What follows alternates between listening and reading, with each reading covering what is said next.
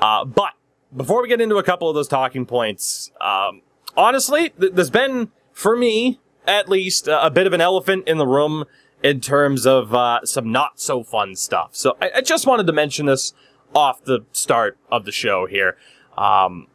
In terms of a more serious fashion, like, ultimately, this is a hockey podcast, at least primarily. Like, Lord knows, Deej and I have talked about football and all kinds of dumb stuff as much as we possibly can. We do try to keep it light and have as much fun as possible. Like, a podcast like this is really supposed to be more of a form of escapism. Like, we're not the news, right? So there's obviously a lot on a daily basis, I think, that can weigh heavily on the heart and mind in terms of what's going on in the real world out there.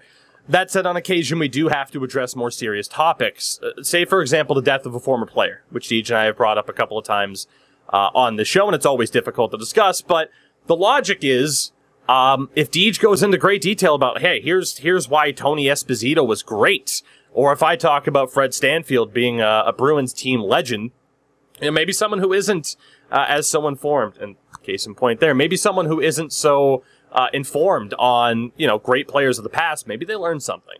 So that's at least one positive to bringing up that type of situation. And then there's been everything related to the pandemic, and trust me, it's the last thing we want to talk about on this show at this point. I certainly haven't been afraid to share my viewpoints elsewhere, and I'm still not, but ultimately, there's a time and place, and going on about that topic on every show, it doesn't really fit what we want to try to do. Like, we aim to have fun, and I gotta be honest, I don't think we're really going to accomplish anything by talking about, what teams are 100% vaccinated? What are the consequences for Tyler Bertuzzi, Mackenzie Blackwood, Bodie Wild, and Josh Archibald? What arena policies? Where do you have to wear a mask? Where don't you? Like, there's just nothing that's really going to come of that. And as well, you put your opinions out there, and then all of a sudden you get a Jesse Ylönen or William Nylander situation, two players who caught a lot of flack, and then they share why, and then it's more understandable as to why, they have the opinions that they do. It's a lot, I think, is the best way to sum that up. And it's not just those talking points that I've been asked a ton about, like, why haven't you guys mentioned that? There's the continued saga of Evander Kane. And following every bit of information that comes out, simply, it's not really what we're here to do, and it's not for a lack of care or respect for a serious situation and serious allegations, but at the end of the day, we don't currently have all the information. It's all speculation. And I think, and Alex, for you too, right? And again, I feel bad because I'm kind of putting you on the spot here with you being alongside me for this episode instead of Deej. But with the Evander Kane story in particular, it's one thing after another. Mm-hmm. And it can be very tough in a way to almost keep track with it, because you look at, like, there was the story today that he's now being investigated by the NHL for a COVID protocol violation, potentially. So the best way we could think to do this, instead of covering everything, is just kind of handle it as the Sharks are. Which, again, I respect the Sharks for doing. They're saying, hey, he's not at camp. We're going to wait to see how this plays out. And that's what we're trying to do here, is wait until all the facts are out there at that point. And then the problem is, you're like, okay, how much do we want to talk about? And then you have a story come out over the weekend of the Jalen Semerick story, a former AHL player who was racially abused in the Ukraine by an opponent who was simulating eating a banana in front of him. And yes, you can get into the conversations of differences, we'll say, between those in North America and what's acceptable in Ukraine, perhaps. And again, that's stuff we don't want to get into. Jalen himself has decided to take a leave of absence from the team until disciplinary action, is taken against Andrei Deniskin, the player involved in the situation. And for us here, and I think for anybody really of a sound mind, it's a difficult topic to discuss because it boils down to being infuriated. Alex, I don't know if you agree, but I think of this, and at the end of the day, I think, here's everything I could say. It just comes down to it's sickening, it's disgusting, but ultimately not surprising, because it's a conversation we continually have to have, and on this show at least, it's a conversation that if an incident comes up like this, it's a conversation we're going to have to continue to have. I mean, again, for the idea of like, hey, keep it as a fun hockey podcast, it's a little bit tough, but I don't have a perfect way to wrap up this statement. I'll say this, though. I'm not mentioning all of this at once. Yeah, that's a good way to do it. I'm not mentioning all of this at once to like belittle any of the situations, to make them seem unimportant compared to the rest of the topics we're going to discuss on the show at length today. They're all incredibly important. Like I said, a few minutes ago, we'll continue to have the discussions and the conversations regarding more negative topics. But on the show, we also love talking about the positive, and I couldn't wait for this show today. Praise Bill. I couldn't wait for the show today to mention the cool news over the weekend of the WHL hiring its first ever female linesperson in Alex Clark, and just how awesome that is, and likely long overdue, I would say. Especially too, back in June, we talked about Taya Curry becoming the first woman to be drafted by an OHL team. And we love talking about the growth of the women's game and how much, the deserved improved role is that women are having in the game. It's been long overdue. It's making the sport better. Absolutely. We love to share news in case you missed it, along the lines of Flyers head coach Alain Vigneault confirming at the end of a press conference that Oscar Lindblom is still cancer-free, which is incredible. Amazing news. We love getting to talk about really funny stories like Devils prospect Nikita Papugayev. I think it's Papugayev. I'm sorry if I'm wrong on that. He's retiring at age 23 to become a full-time Instagram influencer. Nice. That's just, it's hilarious. And I wish Deej was here to share his particular thoughts on that, because I'm sure he'd get a kick out of it. We love talking about how damn cool it is. January 28th, the New York Rangers will raise number 30 to the rafters for Henrik Lundqvist. They said they were going to, and they wasted no time. It's going to be this season, and that's going to be a very emotional night in the world of hockey. Absolutely. Yeah, like I said, I don't have a perfect way to kind of sum up the statements. All I know on this particular show is that Deej and I, are essentially two goofs who became friends magically through the internet. Just with the sole intention of trying to make each other laugh at the dumbest things, and we started the podcast to see what would happen. So, we're here, we do our best. I think hopefully, again, these topics, important, but in terms of presenting the show as we want to present it, it can be very tough to balance all things. So, again, Alex, I do apologize, of course, that you kind of got wrapped up in the fact that, we've kind of reached a critical mass where it's like, I feel like I'd be doing a disservice, for the people that watch the show, for the people that ask me, like, hey, are you going to talk about this? Are you going to talk about that? To at least not mention, I guess, the thought behind the show and the approach that we have. So we will move on. I did mention a couple of quick things that we had to talk about here, and I'm intrigued to get your thoughts behind this because we have a slight update on the Jack Eichel news story, because this just won't go away.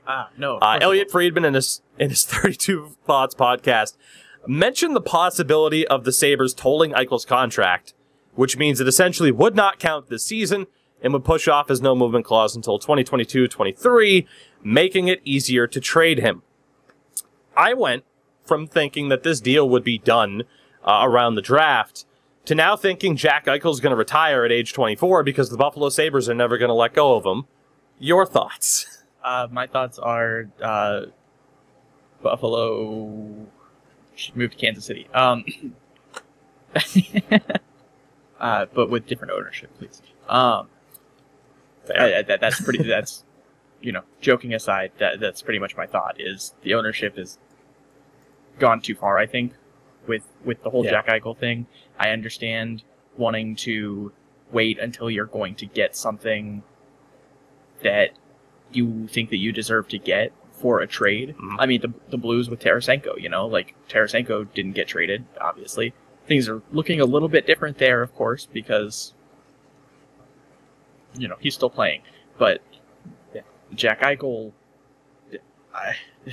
the only thing I can really say is I feel bad for the dude. He just wants to play hockey, man. Like, he just wants to do what he is so good at and what he was drafted to do, but just got really unlucky that Buffalo got second pick. Yeah, I think that almost sums up the entire situation. Buffalo thought, we were unlucky to get Eichel. As it turns out, Eichel was unlucky to get Buffalo. Man, I didn't hear about that they were, so they're just going to push off his contract for a year? Potentially. He didn't confirm it, Right. but there's the possibility that they could technically do that. That's ridiculous. Which, new twist to the tale every time. We'll continue to follow what's going on with Jack Eichel and the Sabres. Aside from that, the NHL PR account released this and we've already kind of seen it happen with preseason hockey underway. The 21-22 season, there will be tighter standard of enforcement for Rule 59, which is cross-checking. Yeah. I will believe it when I see it. I sure because didn't see it in the preseason game so far. Now, we have already seen, I think, 2 suspensions. I think one was for a hit to the head with Dylan McIlrath in the Caps-Bruins game. Yeah. And then I think there was an incident last night with Ridley Grieg, who I think has been confirmed to be suspended for at least 1 game for the Ottawa Senators. Actually, 2 games for cross-checking Pierre-Luc Dubois of the Jets. So I'm certainly not putting any stock into the idea that this is actually going to, be properly implemented by them. I could easily see them not, following through with it. It's easy for the first month or two to be like, hey, look at us, and then it slides, especially in the playoffs. Yeah, I'm sure that's going to happen.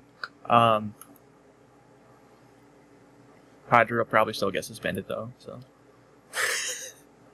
I happened to be scrolling through Reddit and I saw something about Kadri and something that he said and about his suspensions. We can get to that later when we talk about Colorado, but it's certainly a factor when talking about Colorado. So again, that's another wait and see kind of thing, similar to the Jack Eichel situation. And the last thing of note, I just wanted to bid a farewell to one Curtis McElhaney, who announced his retirement, now a 2-time Stanley Cup champion with the Tampa Bay Lightning. This guy bounced around a ton in his career, sort of had that weird late resurgence with Toronto, which led to him going to Carolina for a season and then to Tampa. It's just, he has one of the most bizarre journeyman careers.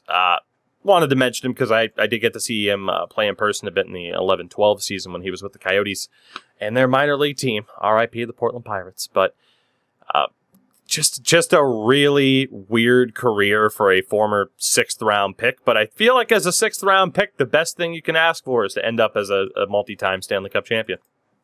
Reigning. Yeah, reigning. He's never lost. Champion. That's a hell of a way to end a career. So, yeah, as you might have expected between our last show and this one, not a ton, really, to talk about. But that does bring us to the meat and potatoes of this particular episode, our Central Division preview. Now, Alex, we didn't really talk about how we were going to handle this. But I don't know. I'm feeling maybe we start at the bottom. I don't know if we want to go off of my predictions or yours, but I have a feeling we might have the same prediction here for who could end up at the bottom of this division, because of course there are 8 teams now. The Arizona Coyotes have moved over. Is it the newcomer? So let's talk about who I have finishing in the basement of this division. It is the newcomer. Sorry, D. It would be the Arizona Coyotes. Now, in terms of talking about their offseason, and there is a lot to talk about, perhaps more than any other team. There is a lot to talk about with the Coyotes' particular offseason. And I'll break down some of it because I got to be honest, there's too much to cover. I just put them up on Cap Friendly. Oh yeah, it's a lot of it is fairly ridiculous no matter what you really choose to look at. But let's talk about some of these Madden franchises. Just tear it all down and build it back up, baby. They started things off by, I'd say, sidestepping in the Seattle expansion as they traded Adin Hill to the San Jose Sharks in exchange for goaltender Josef Koronar and a draft pick, a 2nd rounder to be exact. And I'll be mentioning a lot of draft picks here. Yes. They also, one of my favorite trades of the offseason, with the New York Islanders, they acquired Andrew Ladd, a 2nd round pick in 2021, and 2 conditional picks, 2nds and 3rds. We'll see what happens there. Actually, the conditional second is based off of the pick that they hold, so we'll see. It's the third that might not go their way. But essentially, Andrew Ladd and 2 second-round picks for nothing. It is still listed on Cap Friendly as future considerations. So, again, free draft picks for nothing. Well, for Shane taking Andrew Gostisbehere. Ladd. Basically for nothing, though. They need warm bodies on the team, don't they? True. They acquired Shane Gostisbehere along with a second and a seventh for nothing. Oh man, I forgot about that. Future considerations again. They acquired, let's be honest, they took on Antoine Roussel, Jay Beagle, Louis Erickson from Vancouver, along with a first-round pick that turned into Dylan Genther, which is already looking like a great move for them. Second and a seventh for Oliver Ekman-Larsson and Connor Garland. Couple of other minor deals around the draft. They then sent Darcy Kemper to Colorado for Connor Timmins, a first and a conditional third, and sent Christian Dvorak to Montreal for a conditional first. It'll be a first no matter what, and a second. That is not even all of their moves. We could talk about other signing. I didn't even mention the Anton Strawman trade, where again they just acquire assets for taking on a bad contract from the Florida Panthers. They lost Antti Ranta. There's a ton of moves. They lost Alex Goligoski. A lot happened to this team. The bright spot for the Coyotes, and I'll say this before turning it over to you, is that they have 3 first-round picks and 5 second-round picks in this upcoming draft, and that's so far. More could still be done. And then there's all the negative. Yeah. One of the most interesting things of all that is with them moving to the Central, it is very interesting that they traded Darcy Kemper to Colorado. Granted, I think it was just the best option they had, I'm and he sure. wasn't their long-term guy. I'm sure.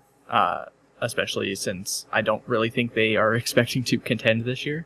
I don't think they are expecting that, much less most anybody else. So giving it to a direct division rival probably isn't the biggest thing in the world in this case. And Colorado probably was offering the best for it. So for me, I look at the 3 different aspects of this team: offense, defense, and goaltending. Mm-hmm. The Coyotes have to have the worst offense in the division. They have to.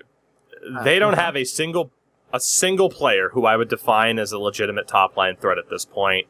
I think maybe even not even there. Yes, and maybe that's a result of the team being bad over the past couple of years. But I also have seen the trend of certain players doing well despite being on bad teams. So I guess, it depends on what side of the argument you lie on there. But at the moment, I'm not sold by Clayton Keller, by Nick Schmaltz. I love him, but Phil Kessel's not what he used to be. They have Ryan Dzingel and Larson, who are okay. Christian Fischer and Antoine Roussel are less than okay, but usable. And that leaves guys like Lawson Krause and Jay Beagle to fill out the team. No thank you. And then you have question marks, some rookies that could step into the team. Louis Erickson, I'd say, is a question mark, despite scoring in the preseason. Barrett Hayton, and what's gone on with his development, big question mark. And an old friend of yours, Dmitry Yaskin, coming back from the KHL. I just noticed that he was on that roster, and I was like, wait, what? Yeah. I forgot that he came back. It's an interesting situation to come back to, because it's a situation where, as they always say, somebody has to put up points even on bad teams. It's a great chance for him to get a foothold back at the NHL level, but that offense to me is just a disaster. And by design, but a disaster.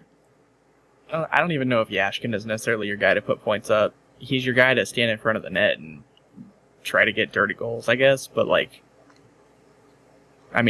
at his NHL point totals in general, I don't think he's the kind of guy that maybe on that team, but have Clayton Keller feed the puck to Dylan Genther, and if he doesn't score, if he can't be the Kovalchuk, then you have Yaskin be the Clarkson, right, and bang in the rebounds. Right. Coyotes for the cup. I'm sold.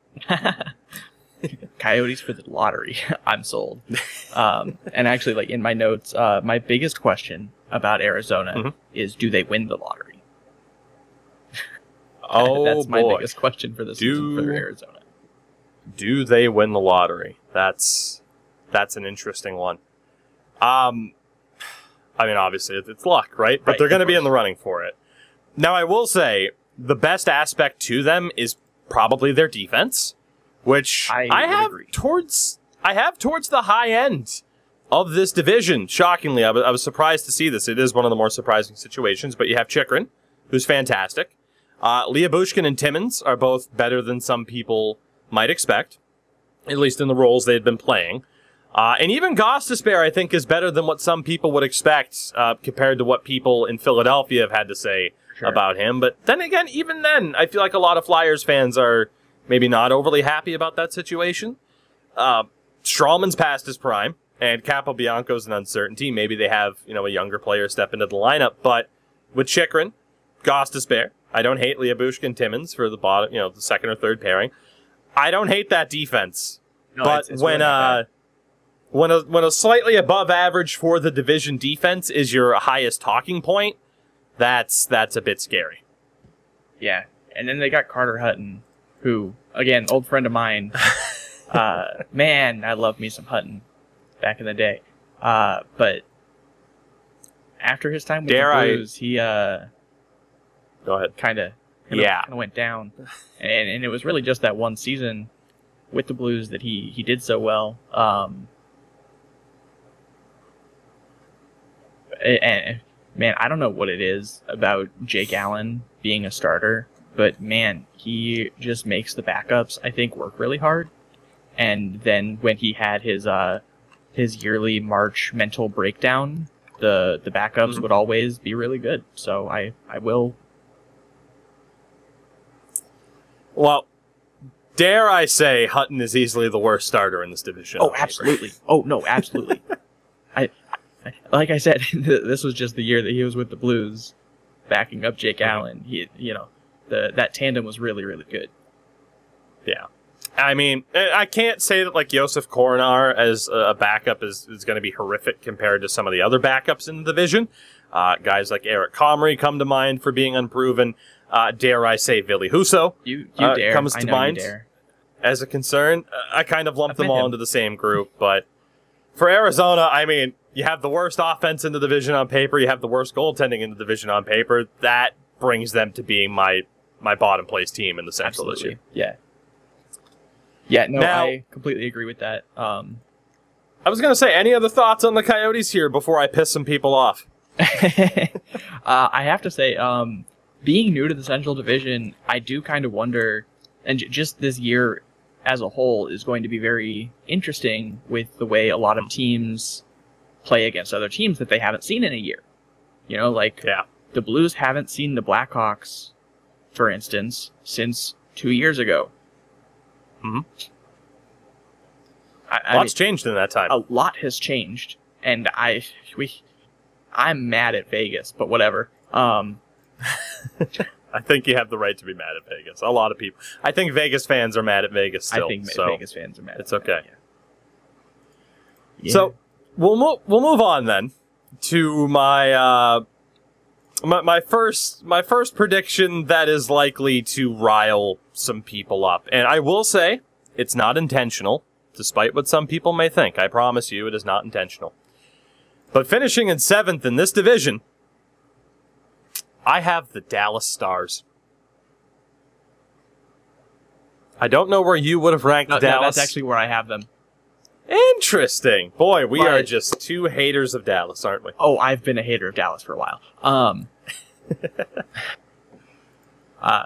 But I'm intrigued. You take the lead on this one. I'm intrigued your thoughts here. As a Blues fan, that won't piss anybody off that you're saying the Stars are going to be just above Arizona. Oh no, I think they're going to be quite a ways above Arizona. Well, technically in the standings, I mean, be just above. Yeah, sure. I think Dallas is going to be good. I just don't think that they're going to stack up to the rest of the division, in my opinion. Really, my playoff teams in the division, I think, could really flip-flop any which way on where they actually end up ranking, of course. And then the rest of my teams, it's kind of the same, except I'm pretty sure Arizona's going to be at the bottom. Sorry again, Pink Slayer. But I mean, my biggest question about the Stars is, and I wrote it this way: can the Stars continue to shoot to stardom? And that's worthy of an old NHL headline from like 2014. That's fantastic. I was a journalism major for a little while. There you go.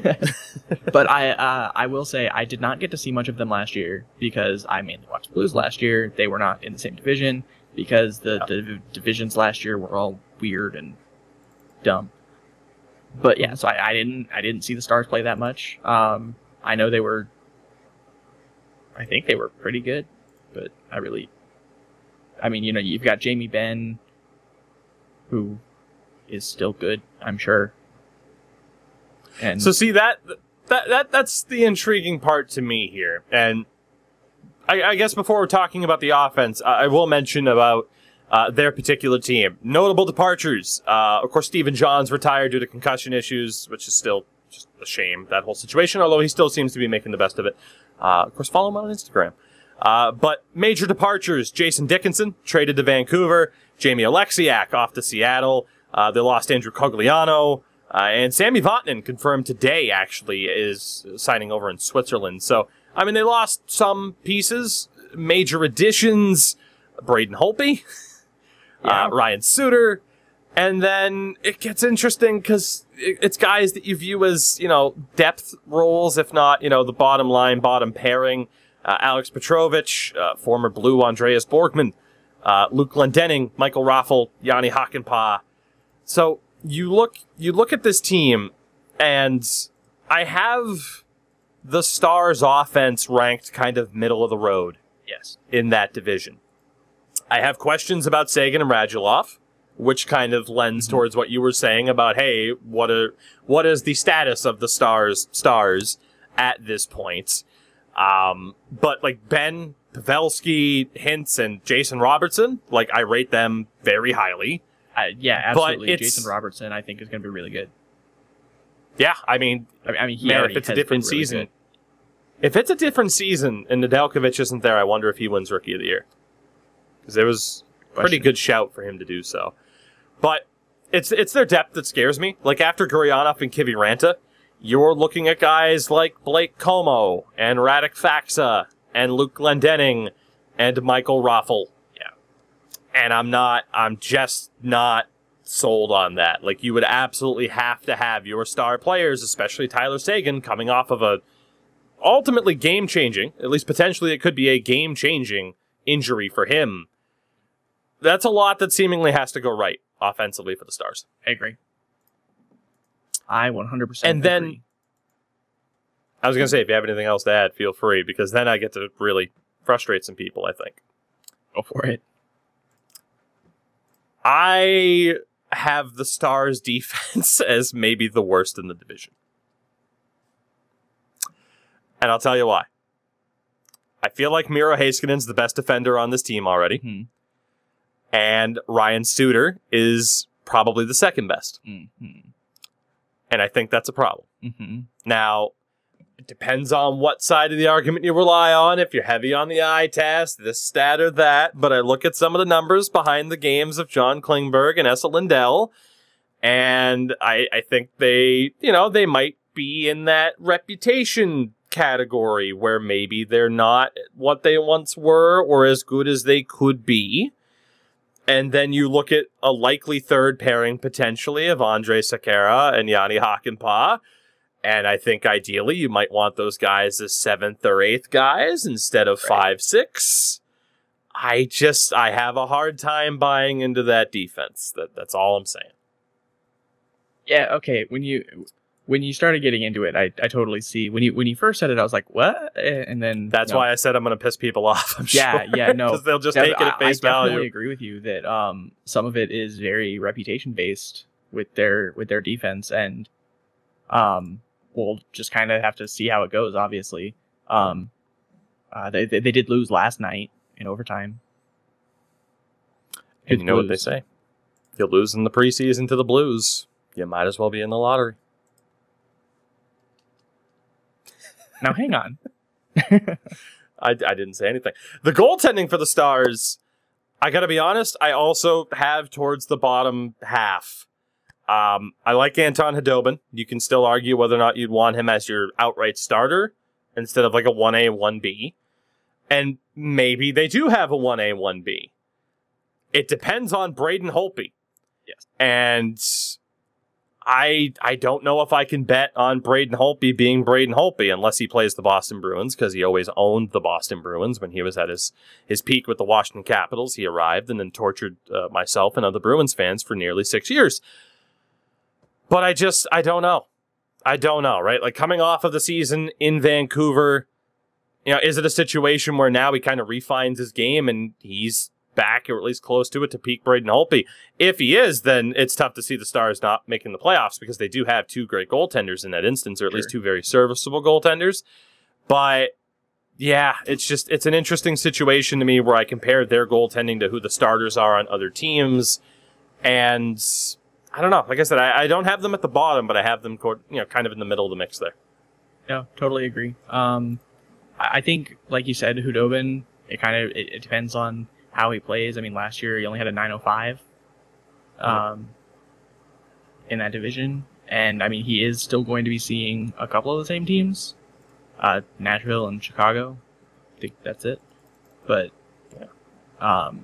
he's going to be seeing a lot of other teams as well that he hasn't seen in a while. And I think that is going to... I really do think that's going to play a huge factor into a lot of these matchups, is all the teams that you didn't see last year. And I know I've already said that once, I think, but yeah. No, I agree. I think it's going to be a really, really big change and a wake-up call for some of these teams in every division, every team. I agree. I think it bears repeating. I think that's a factor that, especially, early stages of the season, will be I think Winnipeg is going to really get woken up a little. Yeah, I'm excited. I'm excited to get to Winnipeg all the time. Yes. Now, I will say, though, Winnipeg is not next on my list. No, me neither. Finishing in 6th in this division, I have, and again, this is why people are going to be mad, because I have Dallas in 7th. I have Nashville in 6th. All right, yeah, we're 3 for 3 so far. Interesting. I wasn't expecting that. Now, I will admit, there is one primary reason for this, and I think most people would probably agree, because it is pretty much Nashville's only real bright spot. We'll get to that in a minute. We'll continue the trend of, I guess, going through offense, defense, and such. But in terms of moves that the Preds made this year, they were somewhat busy, just a little bit. Trading Ryan Ellis to Philadelphia for Phil Myers and Nolan Patrick, and then flipping Nolan Patrick to Vegas for Cody Glass. And they traded up a couple of times at the draft as well. They weren't really all that active in the free agent market. Big save Dave Riddick, probably the biggest signing that they had there. And in terms of departures, they got hit relatively hard. They lost Calle Jarnkrok. Of course, Erik Haula's gone. They also traded Victor Arvidsson at the beginning of July, even though that feels like that happened last year, because that's how time works. And oh no, they lost Erik Goodbranson. Whatever will they do without Erik Goodbranson? It's weird, though, because I still have their offense as probably the second worst in the division. I have them just above Arizona. It almost comes off as Philip Forsberg and his band of merry men. Yeah. They do have Matt Duchene, who regular season looked rough, playoff looked okay. I still don't mind Matt Duchene. He's not, the elite number one center he was thought to maybe be once upon a time. Yeah, no. Eeli Tolvanen looked pretty good last year for them, but from there, outside of guys like Colton Sissons, it's question marks. Like Ryan Johansson looks cooked, as if he hadn't over the past few years. The Luke Cunning investment looks like a bad one. Rocco Grimaldi might be being played above his actual level. Cody Glass is completely unproven, as is Tanner Jeannot, even though he had a good moment last year. And that leaves guys like Nick Cousins and Matthew Olivier, who are fine.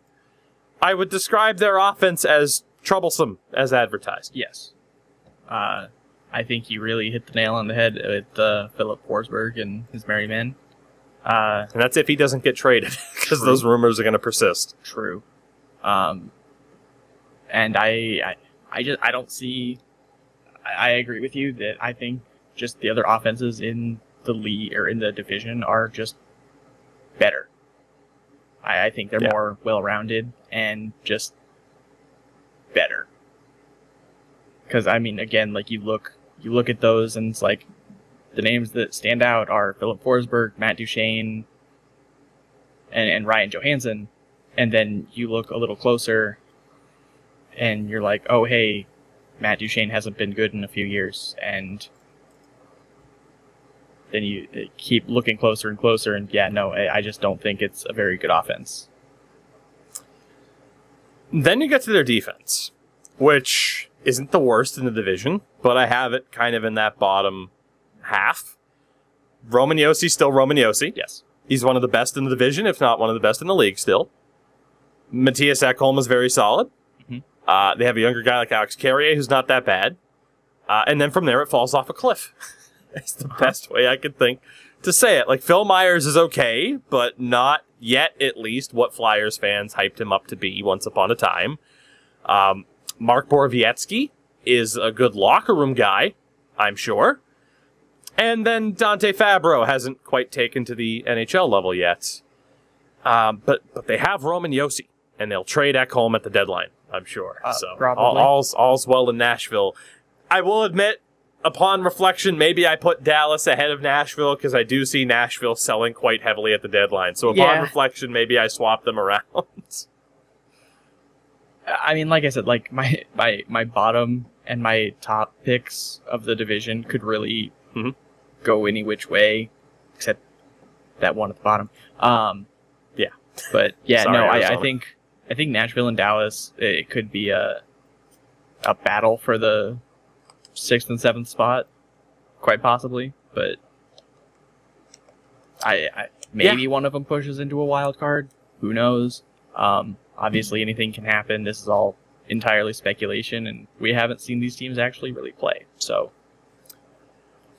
and then we get to the reason why we both had Nashville in 6th, and it's their goaltending, which I have probably in the top 3 of the division because I am a gigantic fan of what UC Saros is selling. Yeah, and in my opinion, he is the 3rd best starter in this division.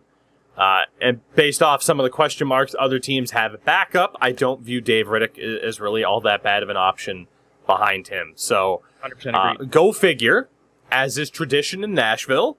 Good goaltending, questionable in other aspects. Yeah, no, agreed. UC Saros does look incredible. I think the little bit that I did get to watch of Nashville last year, they definitely looked really good. Or UC Saros did, and I know that they are absolutely betting on UC Saros. They're betting really hard on UC Saros, according to pretty much every article I have seen about Nashville recently. Yeah. So it's going to be rough. It's going to be rough for Preds fans, but they know that. They expect this at this point. And we'll get. Go ahead. I was just going to say, again, looking at how they haven't played against what we are saying, we have now said the top teams of the division are, or at least the top 5 teams in the division, 4 of them have not played against Nashville in a year, or Nashville has not played against them. So division matchups, I think, who knows what's going to happen. I do agree. So, Alex, it's been great having you on the show. St. Louis Blues are finishing in 5th. No, I don't really. I was surprised at this as well, and I knew once this moment came that I'd probably lose you, which is a shame because if you go, then I'm all alone. But hey, what are you going to do? I won't. So, talking about the moves. The acquisition of Pavel Buchnevich, I like a lot. The pickup of really Brandon Saad. I like Brandon Saad a lot, too. And he looked really good a couple nights ago. I like the addition of Logan Brown very recently through trades. Yes. St. Louis guy gives him a chance to maybe, do something. And more importantly, it got rid of Sanford. Why did Blues fans hate Zach Sanford? Can you fill me in on that? He was really just, I think he was just a lot of people's scapegoat, in all honesty. Mm. He really wasn't that bad, but a lot of people blamed him for a lot of things, like just turnovers and things. Jeremy Rutherford actually tweeted the other night there in the first preseason game against Minnesota, and there was a turnover that led to a goal, and JR tweeted, "Well, I can definitely say Sanford did not cause that turnover." Which Jesus. Yeah. So I mean mean that's pretty much it. Like, he was just and a lot of Blues fans have just said, he was just kind of our whipping boy. Like, every team has one or two, so he wasn't great. He really wasn't. Yeah. And but the reason I say it's the most important part is because it freed up the cap space, which allowed us to sign Robert Thomas. And will likely potentially get you to sign James Neal for dirt cheap if he does sign off of a PTO. Yeah, a hat trick in a preseason game so because far. Again, in that game against Minnesota, he did in fact look to be the real deal with that hat trick. There you go. And in terms I of do losses, see that Neal jersey behind you. Yeah, it's over there in the corner. There it is. I will say, in terms of losses, like obviously Carl Gunnarsson retired after a pretty damn solid career. We had talked about that on the show. Vince Dunn off to Seattle. Of course, Sammy Blais off to the Rangers. They lost Jaden Schwartz. They lost Mike Hoffman, which I don't know how many Blues fans were actually upset about that. The Hoffman thing was really weird for Blues fans. Just Mike Hoffman in general was really kind of I don't think people really ever knew what to think about him, because for so long he just didn't produce, and then all of a sudden, I think Berube finally realized how to use Mike Hoffman. And then he was scoring like every power play, and it was fantastic. But other than that, you don't. I remember actually, I put in a viewer question one time late last season, and Deej basically said, Mike Hoffman is a power play specialist. You're going to use him. He's going to rip the puck in from the dots, and that's pretty much all he does. So, but overall, I was sad to see him go, because he definitely helped our power play, and ours is a power play that has struggled at times. Well, I will say, in terms of talking about the Blues offense, I have them with the top offense in the division. That surprises me. And I literally how can you put them at Okay, it's because of Ville Husso. I know how much you hate Ville Husso. And you're just mad that we still have Krug. That we have Krug now. So, allow me to explain my offensive take, and I agree it is perhaps controversial, but I view them as having the most well-rounded offense in the division. Yes. Does that translate to best necessarily? No. See, will they score more goals than a Colorado? Not necessarily. But I look at how well-rounded their depth is, and that's where I come up with that top ranking in terms of offense. That's actually very surprising to me that you have them top ranked. I definitely have Colorado as the top ranked offense in the division. So, but I look at them with high-end offensive threats still, like you have Ryan O'Reilly. Tarasenko, if he's healthy, has still been good when he's healthy. And he does seem to be healthy, but there are other questions around Tarasenko that we can get into in a minute. But I really like David Perron. Me too. And I really like Pavel Buchnevich. And so those four. In an interview, Ryan O'Reilly described Brandon Saad as a Swiss Army knife. And that was my next point. I was going to say Saad still offers a lot. You have guys to help fill out the lineup that aren't necessarily pushovers, but Shen, Kyrou, Thomas. I'd have them in that next tier down at this point in terms of offensive output. Not that they're still not useful players. I think Robert Thomas and Jordan Kyrou are in for a breakout season playing together. Then that makes me even more right than I already hoped that I am. Even though people disagree. You look at the bottom of their lineup, though. Jersey. I would be too. Clifford, Bozak. I like Tyler Bozak coming back for dirt cheap as well. And Mackenzie McEachern are all serviceable in the bottom six. Their worst forward by far and away, sorry to Altex, is Barbashev. He's You like know, the only For guy where I'm Barbashev like, to be your worst I'd be unhappy. forward. For Barbashev to be your worst forward, that's pretty good offense. That's what I'm saying. That's what I'm saying. It's again, like in terms of that well-rounded nature, and I'll talk about it as we keep going through the teams. I like the Blues offense quite a lot. And then again, you could add James Neal into that mix, and if he can play to, the best of his abilities, it only gets better.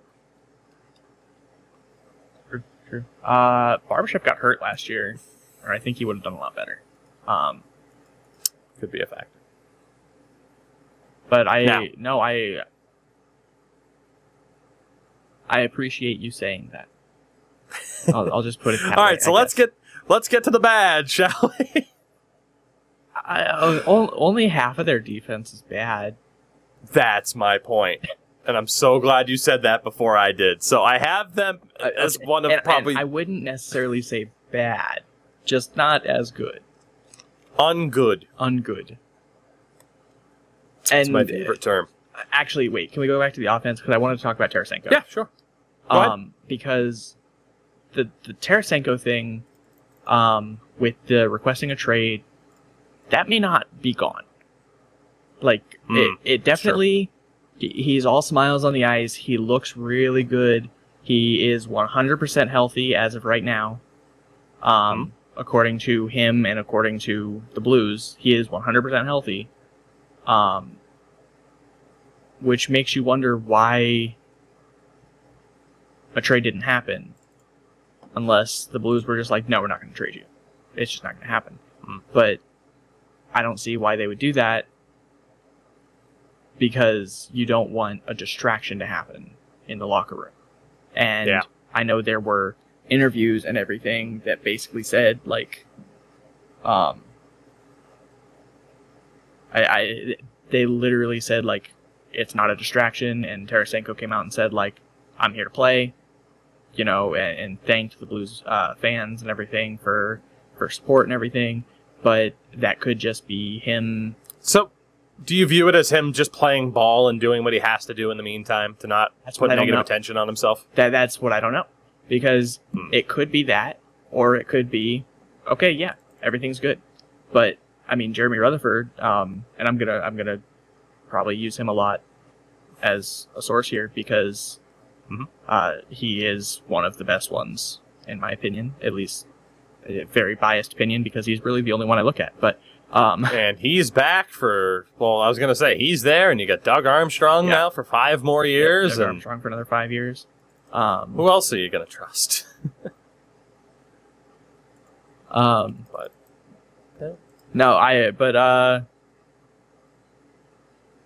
Jeremy Rutherford's the writer for The Athletic.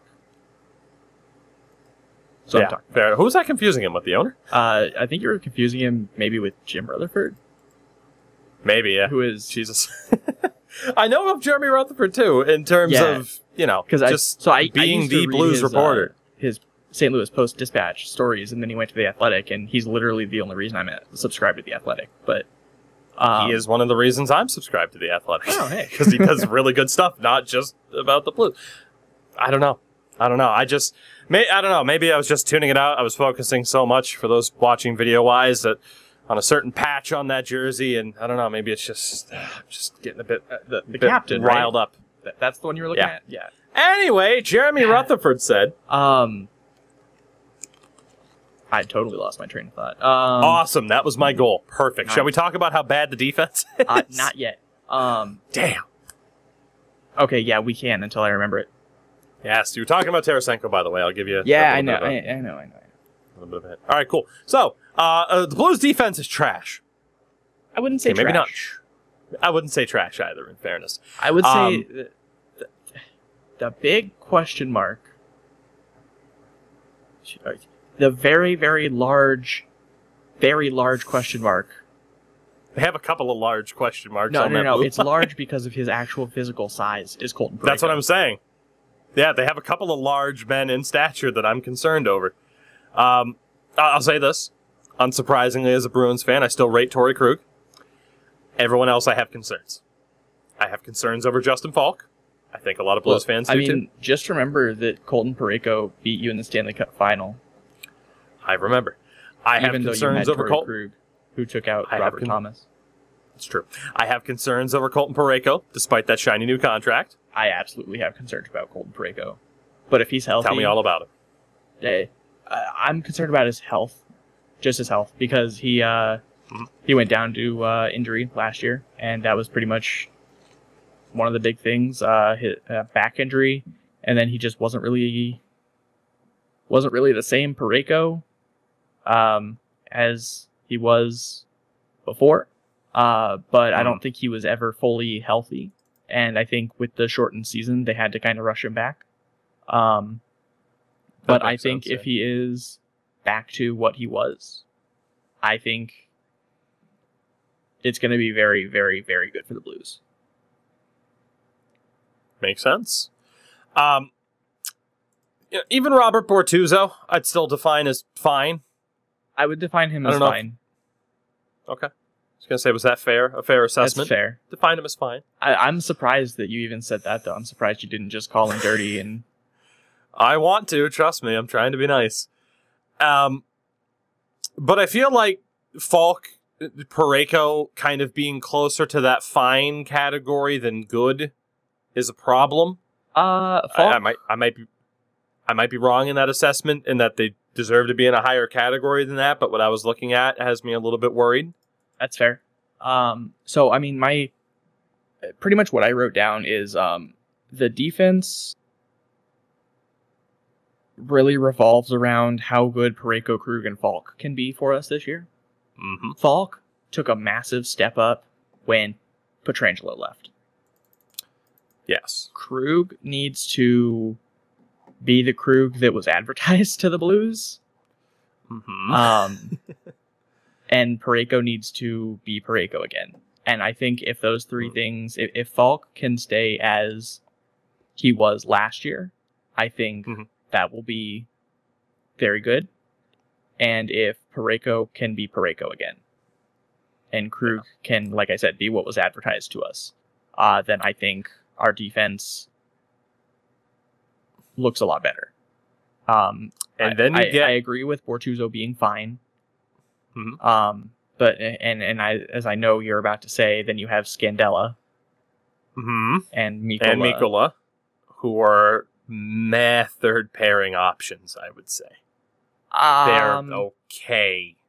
I mean, I would have Scandella in the second pair, and I would have Bortuzzo in the third pair personally, but not bad. Let Bortuzzo kind of raise Mikkola up a little bit. Maybe someone raises Scandella up a little bit. That's not a horrible way to go. But I'm just kind of like you're saying, right? Bortuzzo's a little bit of a liability sometimes, and he's mainly there for his physical play.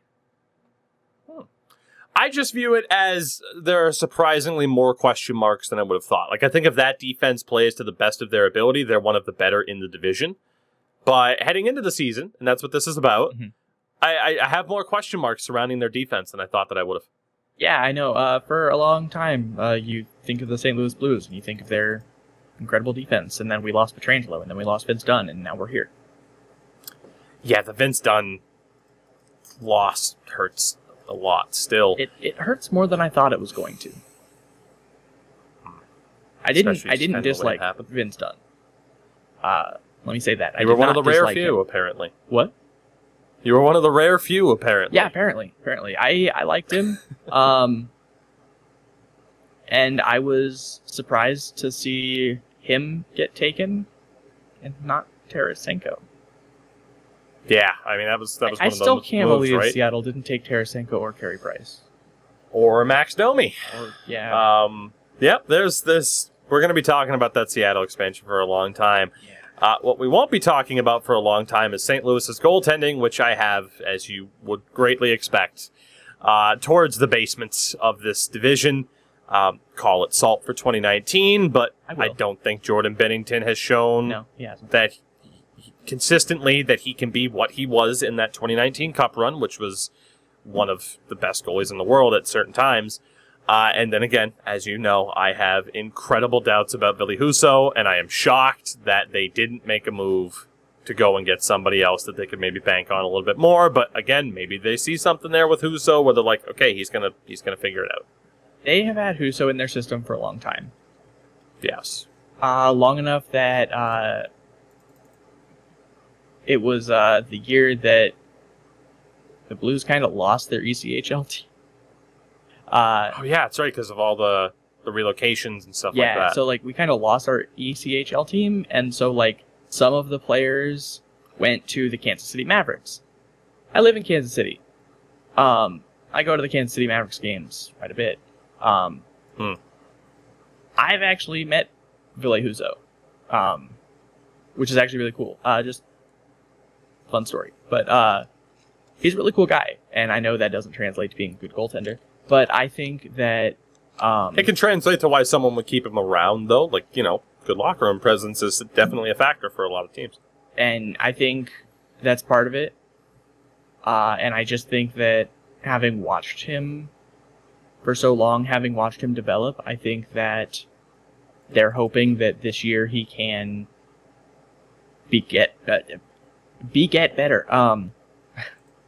That he can get better and be an actual solid backup, and that Binnington goes back to being the solid starter that he was.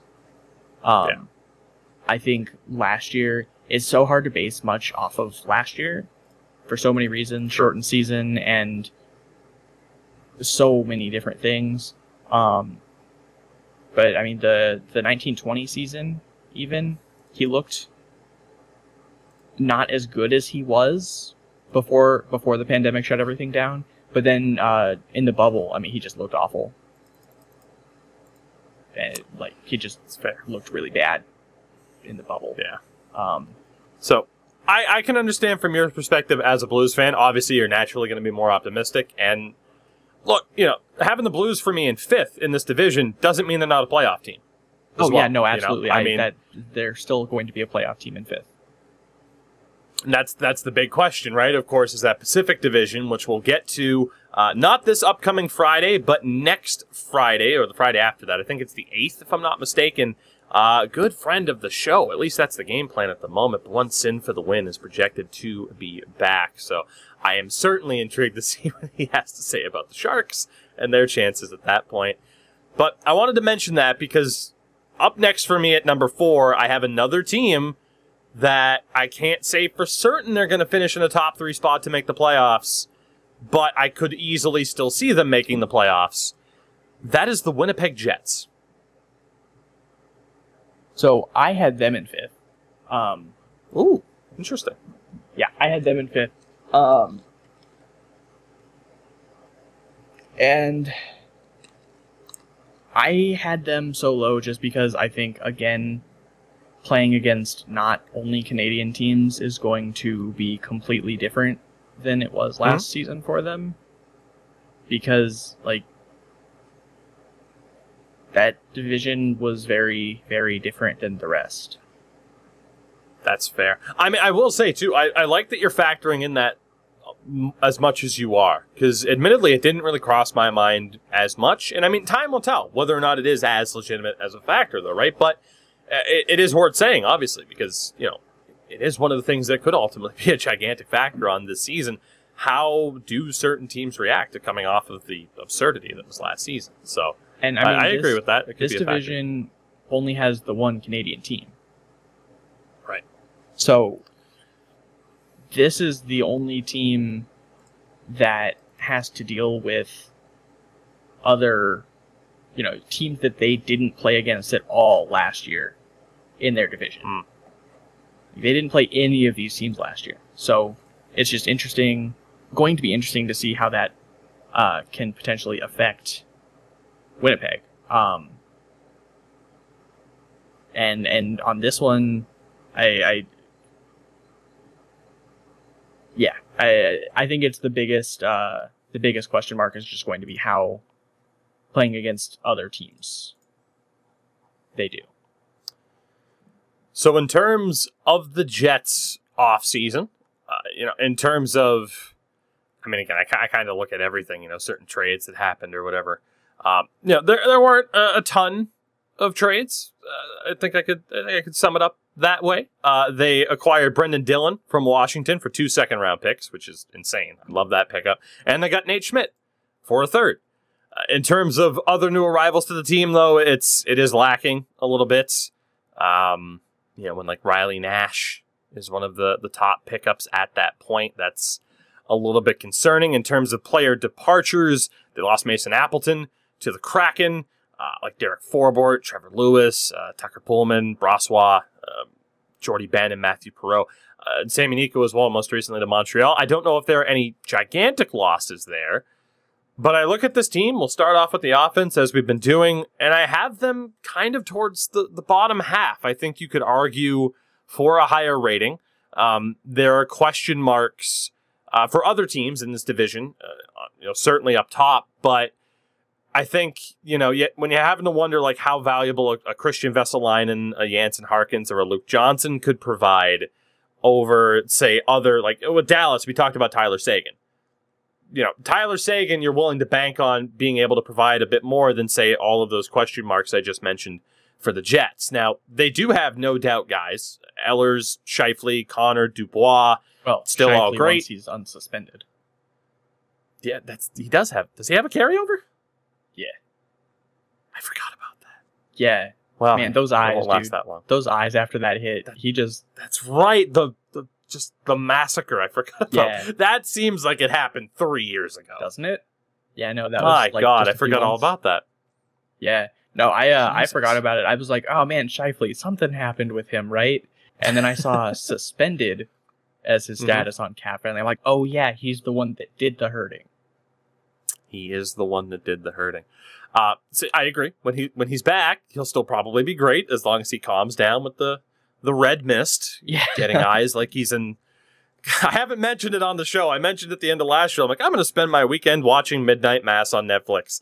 Mark Scheifele getting eyes like some characters in Midnight Mass. Watch that show, by the way. It's fantastic. There you go, Netflix. Again, another free plug. Big fan of the director of that, though. He's done a lot of good stuff. Check it all out. Especially, it's almost spooky season. It's almost October. But like Andrew Kopp, still really solid. Paul Stastny at his advanced age, still really solid. I have one of those. But on top of, like, again, the Vesalainen and Harkin Johnson is question marks. You have a big question mark in Blake Wheeler because he needs a big bounce back season. Yes. And then you need guys like Adam Lowry and Riley Nash to step up. There's a lot of talent, but man, there's a lot of question marks with Winnipeg's offense for me. Yeah. No, absolutely. I didn't pay enough attention after the trade last year. Did Dubois look better? I think he got hurt at the start. Like there was an injury there, and then he started he got to kind of cross-checked in the face yesterday. It's true. The suspension-worthy cross-check from Grieg. So, yeah, he just can't seem to catch a break. I mean, let's not take that literally, I guess, depending on the severity of certain injuries. But it's been a bit of a rough. It was a bit of a rough transition for both he and Line A on their new teams. Yes. I'll put it that way. Unless you have anything else to add about the offense. Not really. Should I talk about the defense? I think I agree with you. They definitely have some players that are going to be what they were, and then they have a lot of question marks. And I just think that the fact that there's a lot of question marks is scary for them. That's fair. Defensively, though, I have to say it's a similar situation where I have them kind of mid-table in terms of the defensive ratings for me. I don't know if the Josh Morrissey hype even exists anymore, but if you look at a lot of his numbers, it paints a really troubling story for who's supposed to be the top defender on that team. Again, maybe he still passes the eye test. I think it's the same story for Nate Schmidt, who they picked up for basically pennies on the dollar from Vancouver, where he needs to show that he can be what he once was.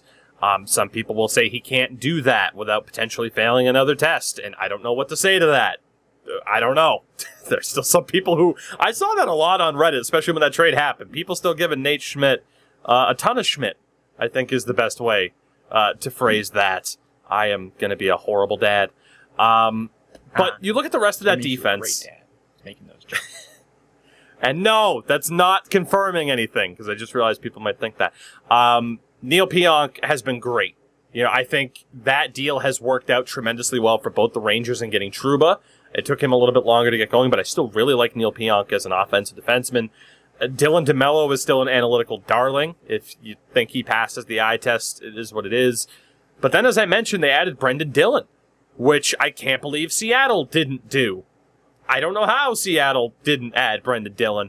And similar to other teams, right? Like we said with St. Louis with the offense, when Logan Stanley on defense is their worst option, that's not bad.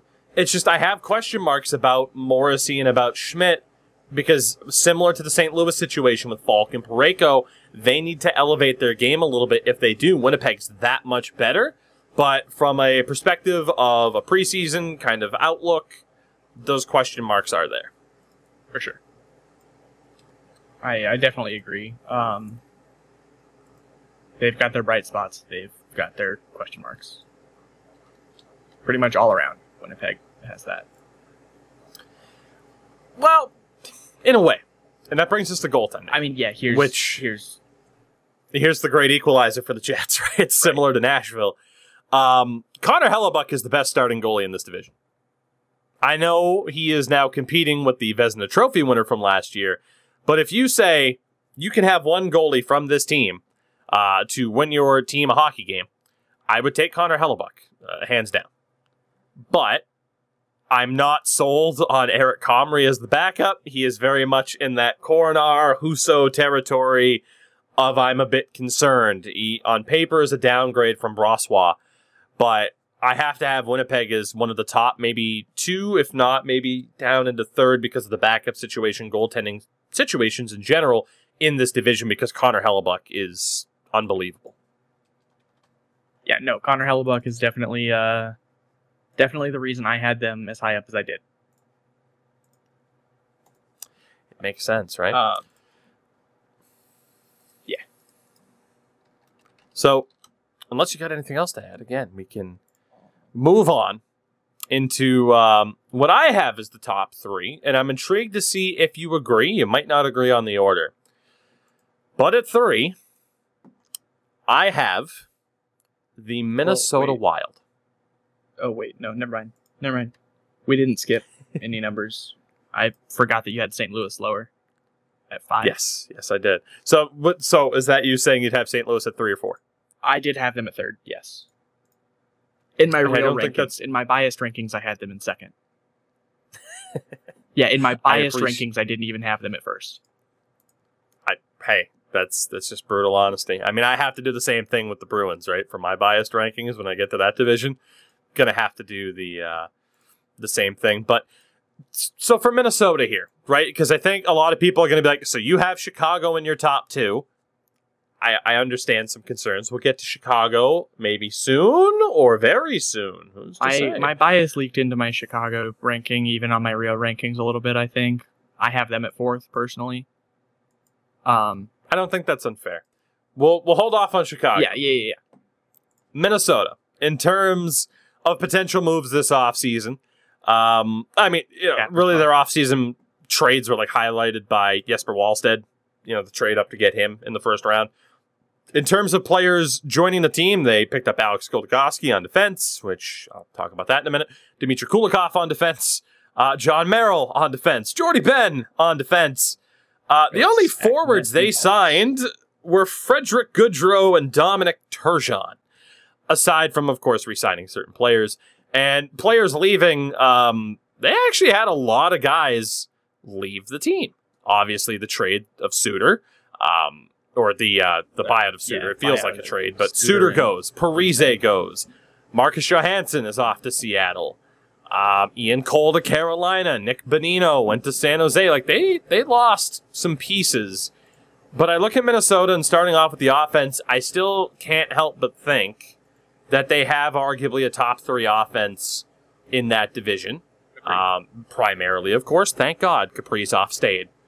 Who knows where their ranking would be without him, but I still rate Eriksson Ek, Zuccarello, Fiala, Marcus Foligno, even someone like Nico Sturm in his role has been solid, even in a somewhat limited sample size at times.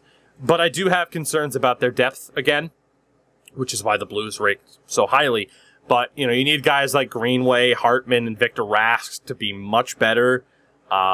You did just sign Frederick Goodrow, as I mentioned, and he'll be a decent bottom six option with Nick Bjugstad. Maybe what they need is for someone like Marco Rossi to step into this lineup and push someone out like a Kyle Rao, who I can't believe. Good for him to be in the conversation of making a team starting lineup, but it again is the depth concerns for Minnesota that had me a little bit worried, but it's still, in theory, a pretty damn good offense. I agree. I think if their entire offense is able to stay healthy and they don't need to focus on depth and they don't need to rely on that depth, I think it's definitely a scary offense. But how often does that happen? That's a fair point. Yeah. And I mean, not to bring it up again for you, but depth is what won the Blues the cup. That's what I'm saying. See, that's why I wanted you on the show when I was talking about depth, because you get it as a Bruins fan. I get it, especially even the teams I saw the Bruins lose to, such as the Blues. Depth is a killer, and so is the defense for the Wild, which I have as the second best defense in this division. I think Jared Spurgeon and Jonas Brodin are fantastic. Dmitry Kulikov, who I mentioned that they signed, is a sneakily good player that I rate much more highly over Alex Goligoski. I get the reason for dropping Suter, but man, if they could have kept Suter and not brought in Goligoski, the team would be better off for it now. I'm intrigued to see if someone like Matt Dumba can kind of bounce back. Again, he's another one of those guys where the reputation is still intact, and for all intents and purposes, that's on-ice reputation, not like off-ice. Again, no doubt that he's an incredible guy, but like on-ice, I think people still view Matt Dumba as like this legitimate number one guy, and the numbers don't add up to that over the past few years. It might, again, similar situation to the offense, take someone like Kalen Addison taking a spot away from someone like Jordy Ben, because factoring him into that defense core, it does knock the rating a little bit. But, again, Spurgeon, Brodin leading the way. I really like Kulikov. It's a pretty damn good defense. I agree. And I know I have to imagine most of that defense was not starting in the preseason game the other day because the Blues won 6-2. But I didn't really look at the starting lines for the Wild, if I'm totally honest. It's fair. I barely got to watch the game at all. But all that matters is the scoreboard, especially in the preseason. Yeah, and at the end of the game, specifically. Yes. Is when it matters the most. You won't be surprised to hear this. Their goaltending is the reason why I have them in third. Similar situation to Dallas. Cam Talbot being your 1A, if not your outright starter. I don't hate Cam Talbot. I just still have some concerns over that long term. Kaapo Kähkönen's hardly the worst backup in the division, but he started off really hot last year and then tapered off, if I'm not mistaken. I just have some concerns. That's all about Minnesota. I don't think they're in this horrific, horrible spot. I still have them making the playoffs, but compared to some other teams, yeah, just that goaltending, man, it worries me a little bit. Talbot, Kähkönen as the tandem.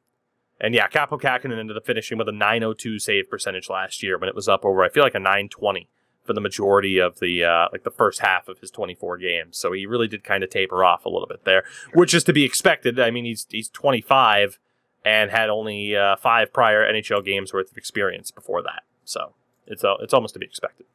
Right. Yeah, no, their goaltending is for sure iffy. Now, I will say my notes for Minnesota, here's exactly what I wrote. Kaprizov. Fuck. Crash jerseys. Playoff-bound contender. I don't think that's out of the realm of possibility, right? Like the team they are and the way they're structured. If you were to tell me the Minnesota Wild are going to go on a run and win the Stanley Cup, I wouldn't be overly shocked, you know? Wouldn't be overly shocked. Oh, boy, so, he's digging into something. Pardon my technical difficulties here. Fair enough. All good. A dead headset won't shut us down. Don't know if you can hear me. Let me know if you can. But even if you can't.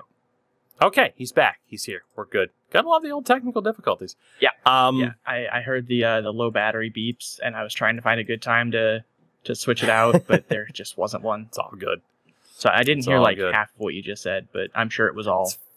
It was fantastic. I'm sure it was. Expert analysis. I'm sure. And we'll move on to talking about the team that I have finishing in second. The Chicago Blackhawks. If you had put Chicago in first over Colorado, I probably would have just left.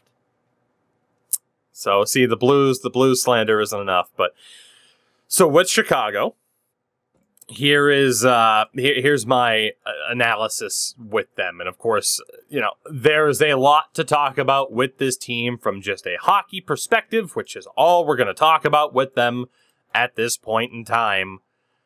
Okay. In terms of trades, obviously, some things and stuff happened for Chicago this offseason. They traded Duncan Keith to the Edmonton Oilers for Caleb Jones, basically. And, of course, there was a draft pick in there as well because Edmonton is just the best. They acquired Seth Jones, essentially for Adam Boqvist, Cole Sillinger, and other draft picks as well. Jones. NHL 22 superstar X Factor Seth Jones. They acquired Marc-Andre Fleury. Yeah, nothing. I just don't want to talk about it right now. Can we just move on?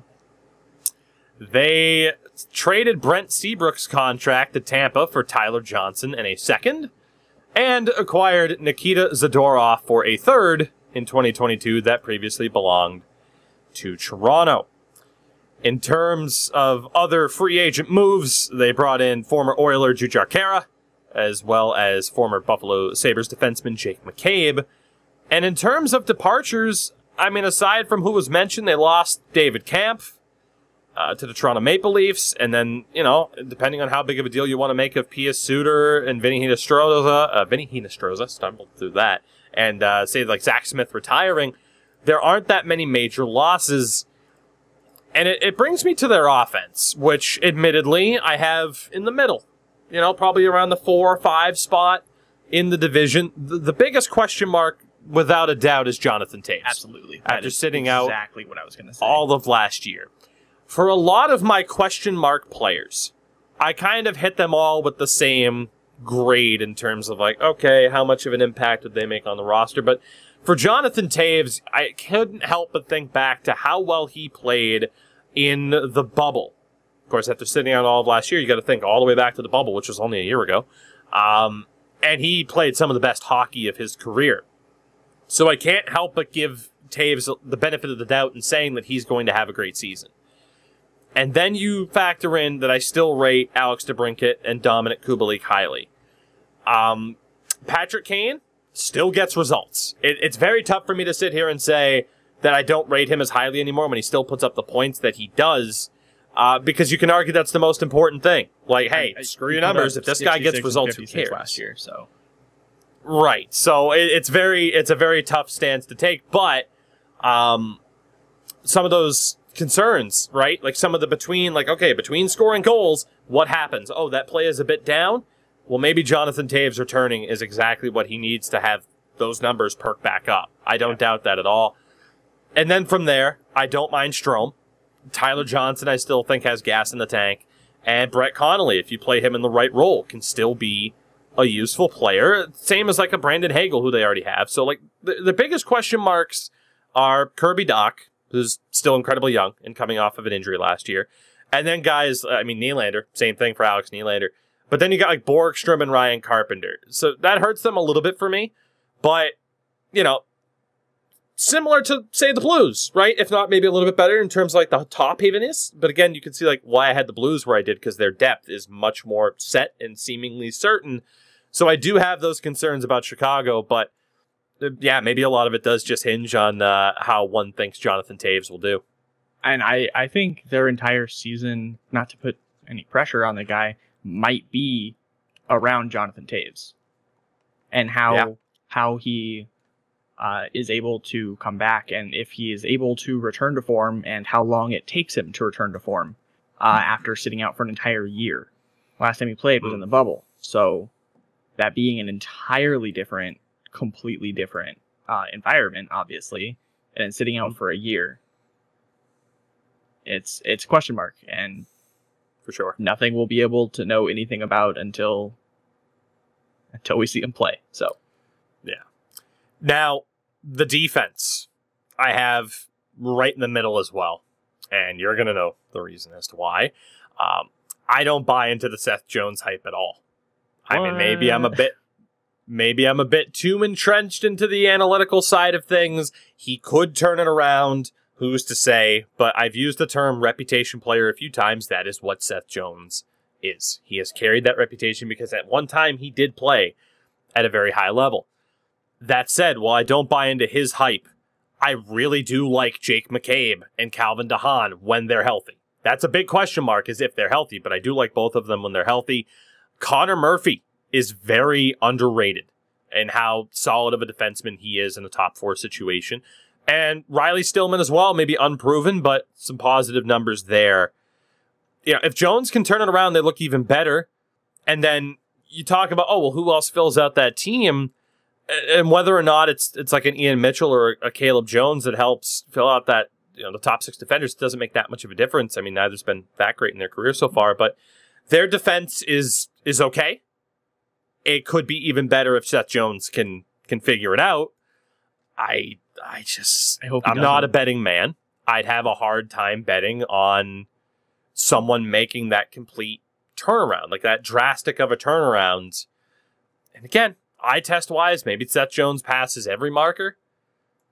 I guess you can get into that debate once more of eye test versus analytics and where do you weigh the importance of it. But, sure, their success, I mean, their offensive success hinges on Jonathan Toews. Their defensive success hinges on Seth Jones. And it's tough to maybe still put them in second off of that.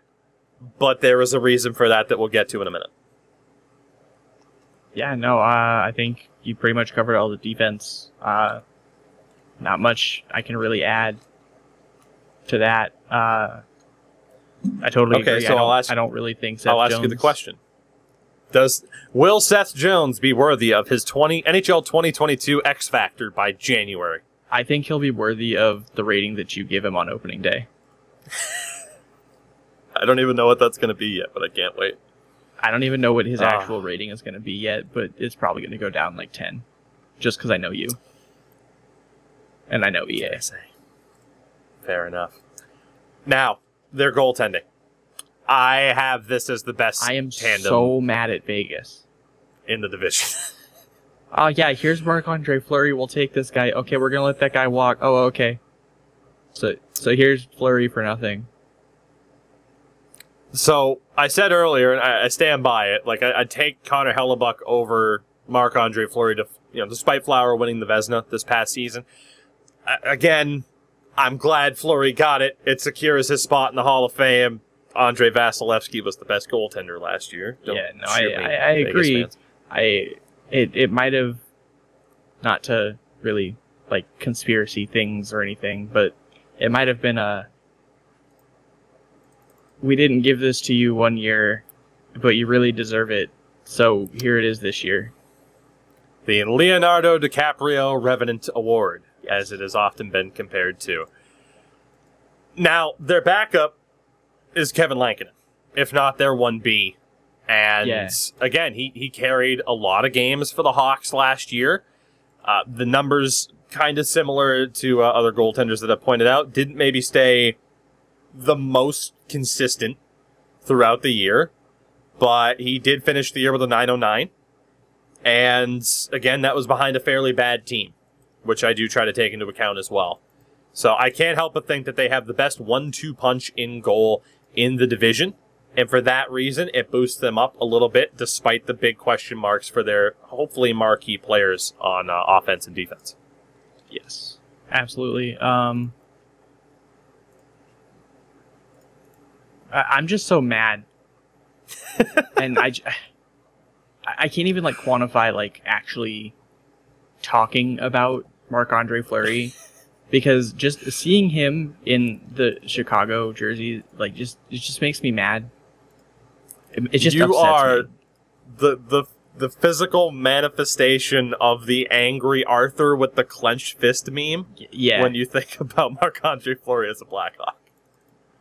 It would be less frustrating if it was like a legitimate trade or something. If they like had to give something up. Yeah, had to, do literally anything other than give them a player that then got released. And didn't they sign him again? Like, or did I just imagine that? I think that was Gavin Bayreuther with Seattle. Seattle took him and he just went right back to the Blue Jackets, which was Seattle saying, well, we don't want Max Domi, so whatever. Mikael Hakkarainen is currently, according to Elite Prospects, he's back in Finland with TPS in Liga. So, yeah, he has left North America. But, yeah, how great would that have been if he went back to Chicago? So I just imagine that, because I definitely, like, when I heard that he was cut or let go or whatever, or they just didn't re-sign him, I was like, Chicago's going to pick him back up now, aren't they?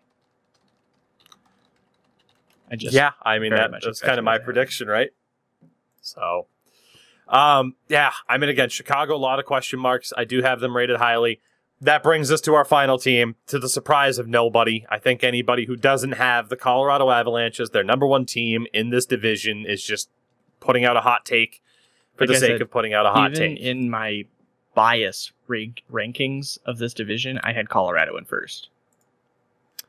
In terms of their moves, they sent Ryan Graves to New Jersey, picked up forward Mikhail Maltsev and a draft pick for that. They acquired Curtis McDermott from Seattle for a fourth for some reason.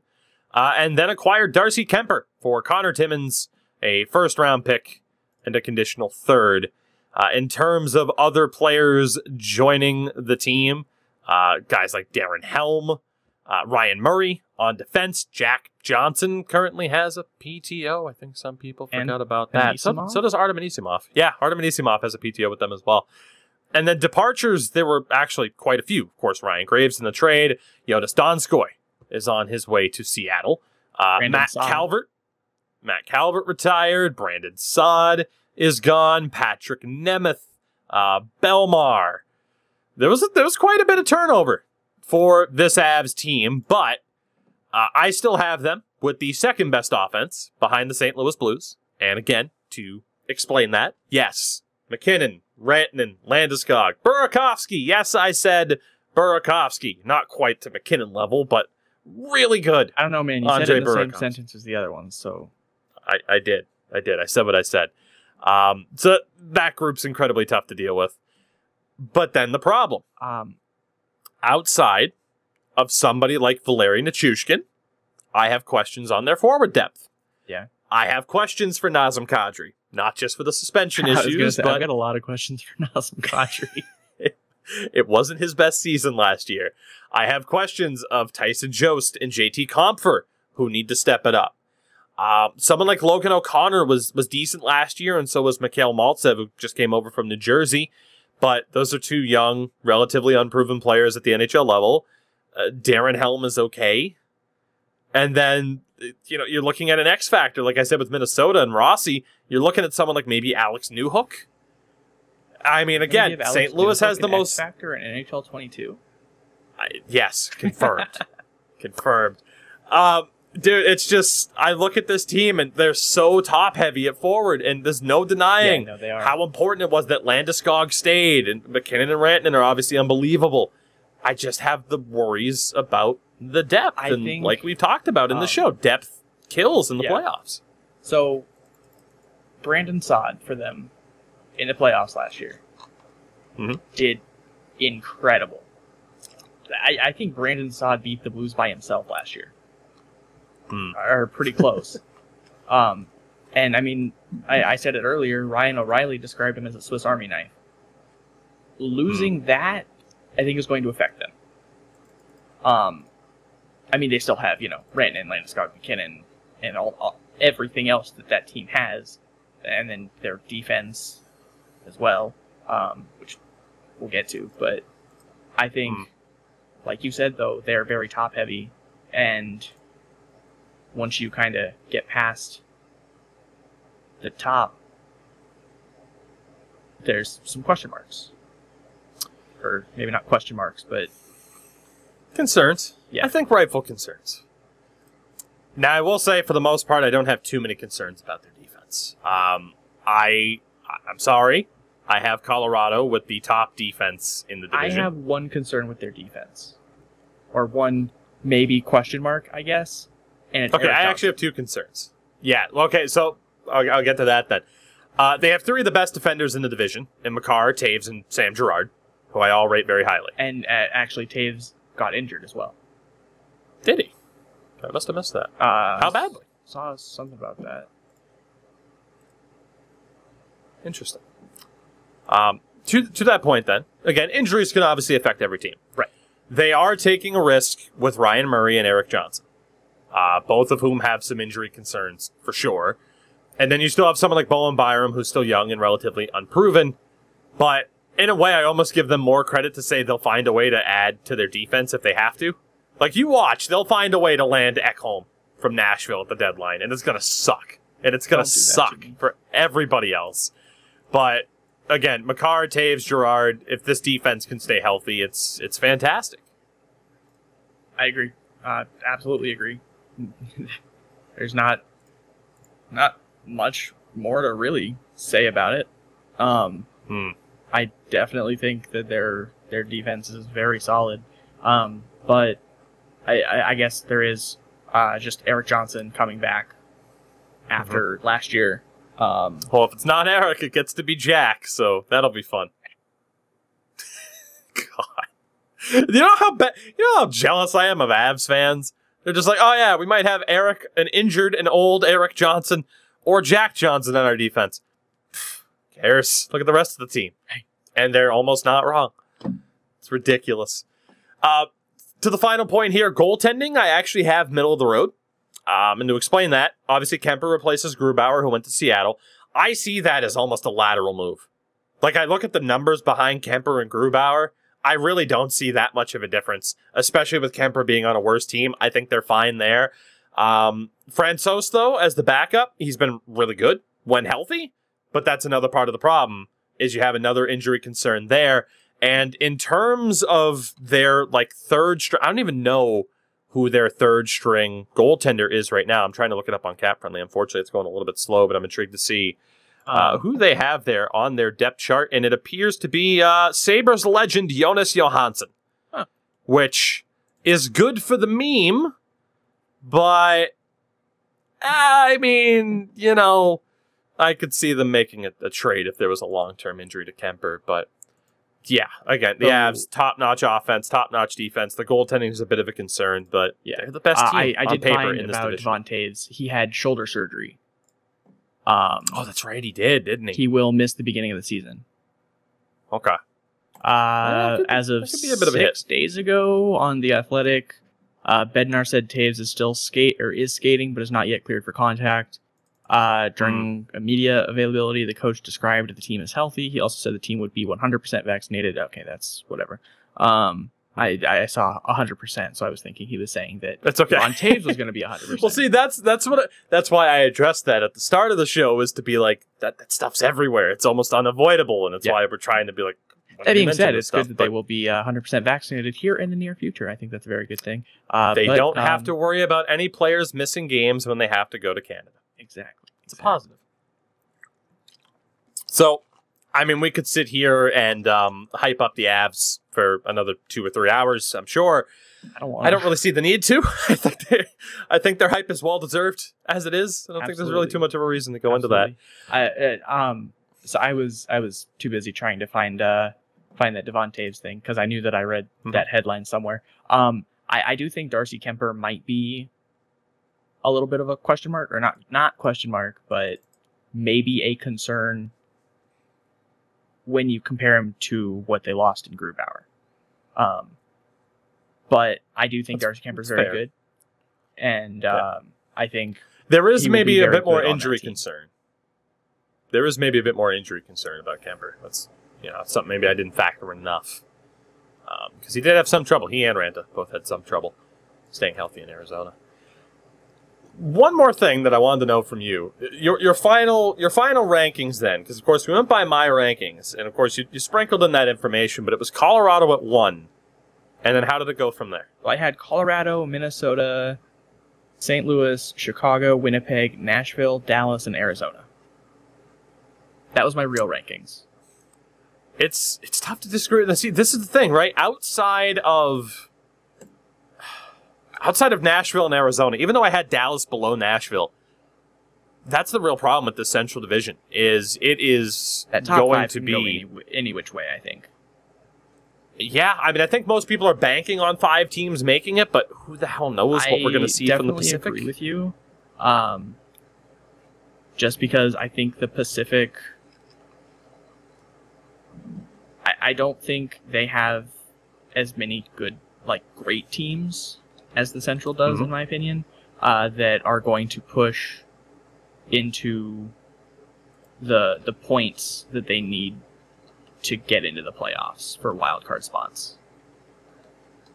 I think that's fair. So, with that, Alex, I think we made it through. I think we did it. I think we made it through. Again, I do want to thank you very much for joining us on this pre-season prediction show. I said we were going to get you on. It's official. It's happened. Finally happened. You do have some competition from the likes of Monkey Dude to be our go-to Blues guy. But that's fair. That's fair. I mean, it's tough. It's tough. But again, despite me torturing you with you coming onto the show, and then you bring up 2019, and we both cry, it was a good time. I cry happy tears, I guess. That's fair. Again, everybody, you can catch Alex on Twitch every once and a while. I'm trying to. That is twitch.tv/LXDAHN. One Mr. Alex Don is also on Twitter at Alex Don. Alex, as you would expect it to be spelled, with an X. Proper. One of my best friends is named H-N. Alex and spells it with a KS, and it's funny. With a KS. Yeah, ALEKS. Yep. Not how I spell it. I would change it. I would change it if that's how my parents spelled it. I'm sorry, but... Yeah, God. I don't know. It's weird, but it is what it is. I'm sorry, Alex's friend Alex, for making fun of how your parents spelled your name. It wasn't very nice of me, and I apologize. Everybody, again, thank you so much for sticking with us here on the podcast. We will be back later this week, if I am not mistaken.